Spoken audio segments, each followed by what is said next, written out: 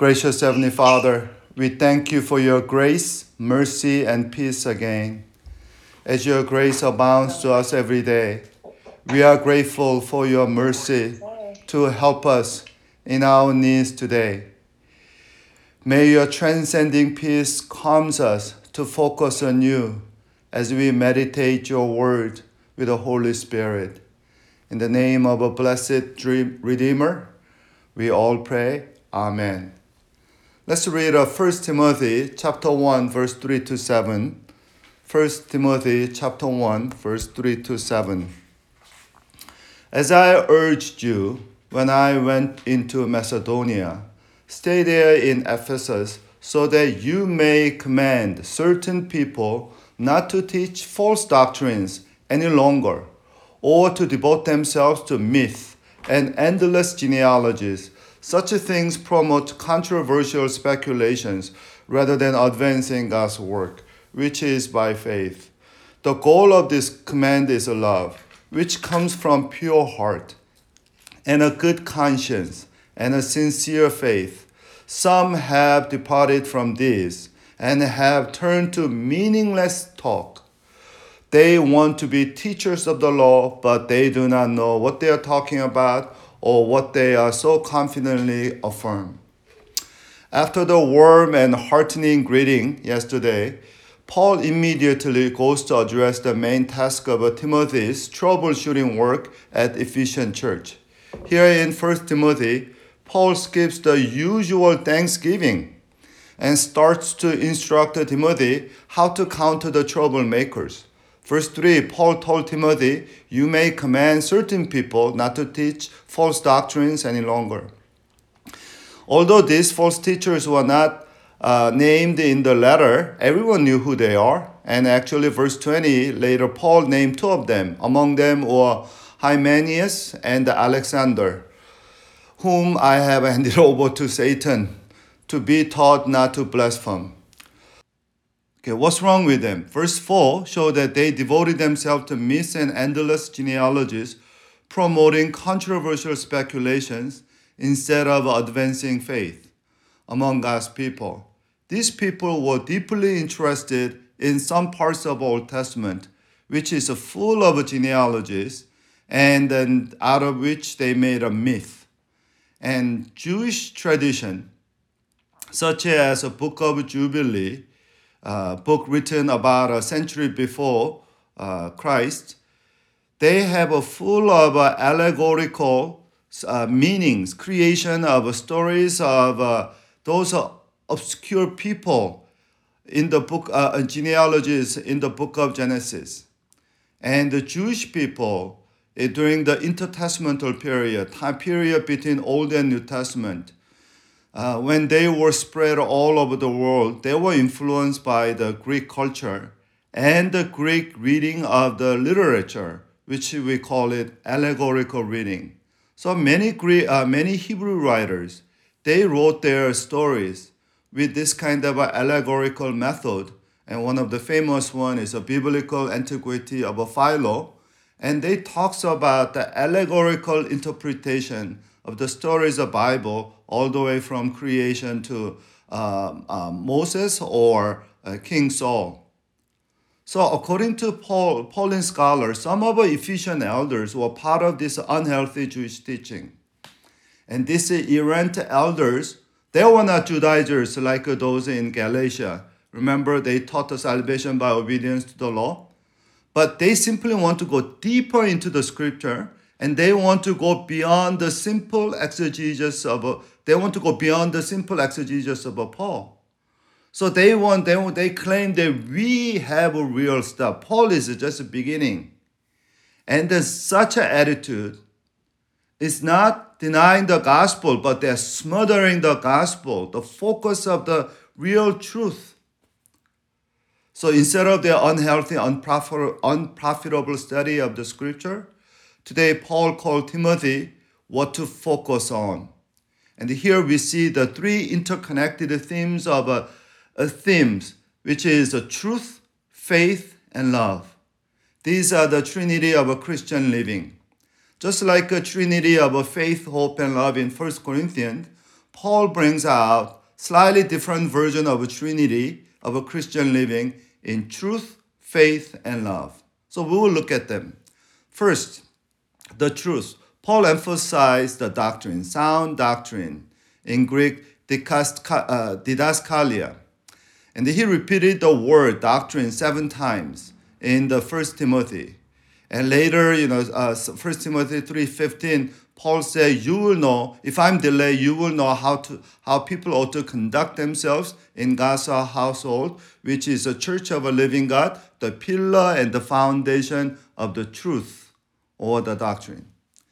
There is a dynamic connection between our truth and then our doctrine and the way we live. This truth is directly opposite to much contemporary Christian thinking. Often today we hear people say, we don't need more doctrine. What we need is a practical teaching or preaching.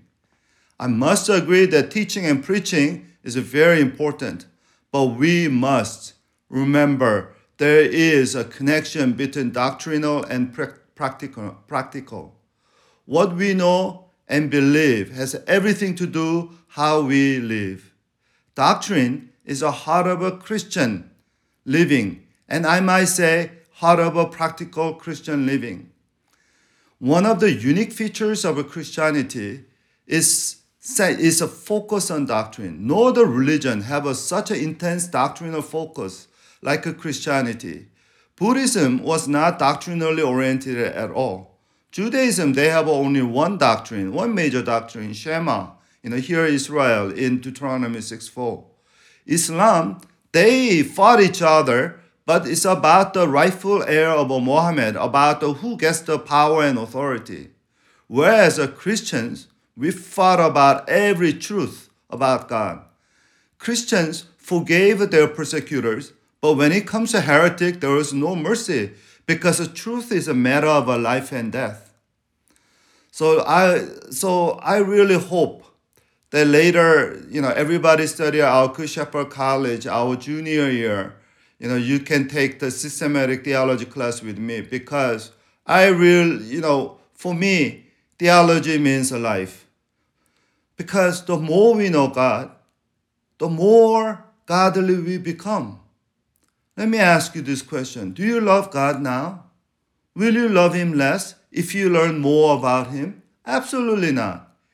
You will love God more. The more you learn of His attribute, His holiness, His grace, mercy, His love, the greater will be your grasp of His character. The closer to Him you will draw.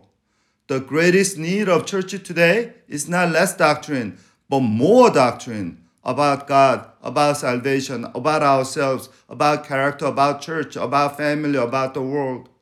Our greatest need is to know God better, and we can do only from His word. Now, Paul says this truth is supposed to advance God's work, which is a faith, in verse 4. And NIV kind of misses the nuance. ESV actually captures better. ESV said, these people, ESV said that it's supposed to, their myth and endless genealogies promote speculation rather than stewardship from God, that is by faith. Stewardship from God, that is a faith. So for us, faith is what God entrusted us. Because the faith comes from God's truth. And from God's truth, we receive the faith as a gift. And here, once again, the faith and truth goes together. For us, our life and the Word of God are inseparable. I must say that our house church is not just one of the many practical small group programs. Actually, anybody tried a house church? Actually, our earlier days of our house church, it's not practical, it's hard. A few days ago, I heard about a young church like ours, which experienced a major growth in the last 3 years. And they now struggle mightily because their small group ministry is going nowhere and leaders are quitting and then burnout and all this. And I really felt for that church when I heard the story. And if the pastor asked me my opinion or my recommendation, you know what I would say? It's all about living biblical life versus your version of a Christian life or church life. So, faith and truth, learning and living goes together. And finally, verse 5, truth and faith point out one thing, that is love. The goal of this command is love, which comes from a pure heart and good conscience and sincere faith. Love described here comes from dynamic, another triple inner work of a heart, conscience, and faith. A pure heart. First, pure heart. That reminds us of Jesus' beatitude. Blessed are the pure in the heart, for they shall see God. Blessed is a heart that is pure, because by the pure means focusing on God. As Kierkegaard said, the purity of a heart is a will one thing. That one thing is worth our focus is God. And the Old Testament is full of such a heart connection to God. Psalm 86:11, David said, unite my heart to fear your name. Unite my heart to fear your name. I love that one. And now, second, the conscience, the good conscience. The essential meaning of a conscience is an inner awareness of a quality of one's action. Simply put, good conscience means self-honesty. Self-honesty.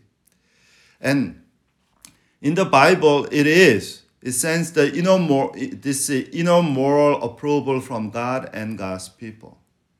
So good conscience, it is connected, is a joy and love for others. Joy from God, and that it extends the love to others. And then finally, the faith. Sincere faith literally means faith without hypocrisy. Faith, and this faith naturally joins with the love. And in the Paul's letters, pastoral letters, 1st, 2nd Timothy, and Titus, this a coupling of a faith and love appears 8 times. Again, faith and love, or faith and work in the James word, go together. John Piper said the love is overflow of joy in God, which gladly meets the needs of others. Let me repeat, the love is an overflow of joy in God, which gladly meets the needs of others. Love in Scripture is not a weak emotion. Love is as strong as a death. It's a jealousy unyielding as the grave. It burns like a blazing fire, like a mighty flame, according to Song of Songs. Theologically, love is a fulfillment of the law. Paul said in Romans 13:10, the heart of the 2 great commandments, loving God and loving our neighbors. And love is a divine, is a motivation force in God's sending of His Son and our Savior's death for us and our ultimate sacrifice to Him. So, truth, faith, love, this is what God called us to live every day, especially as a people of God.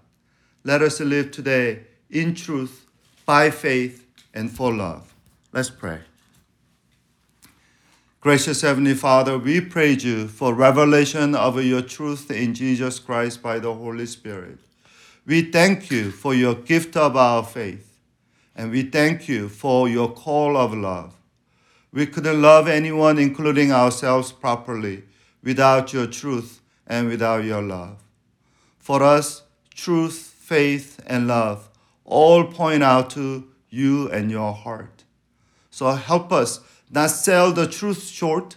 Help us never take a faith for granted. Help us seek love as a goal of all learning and living.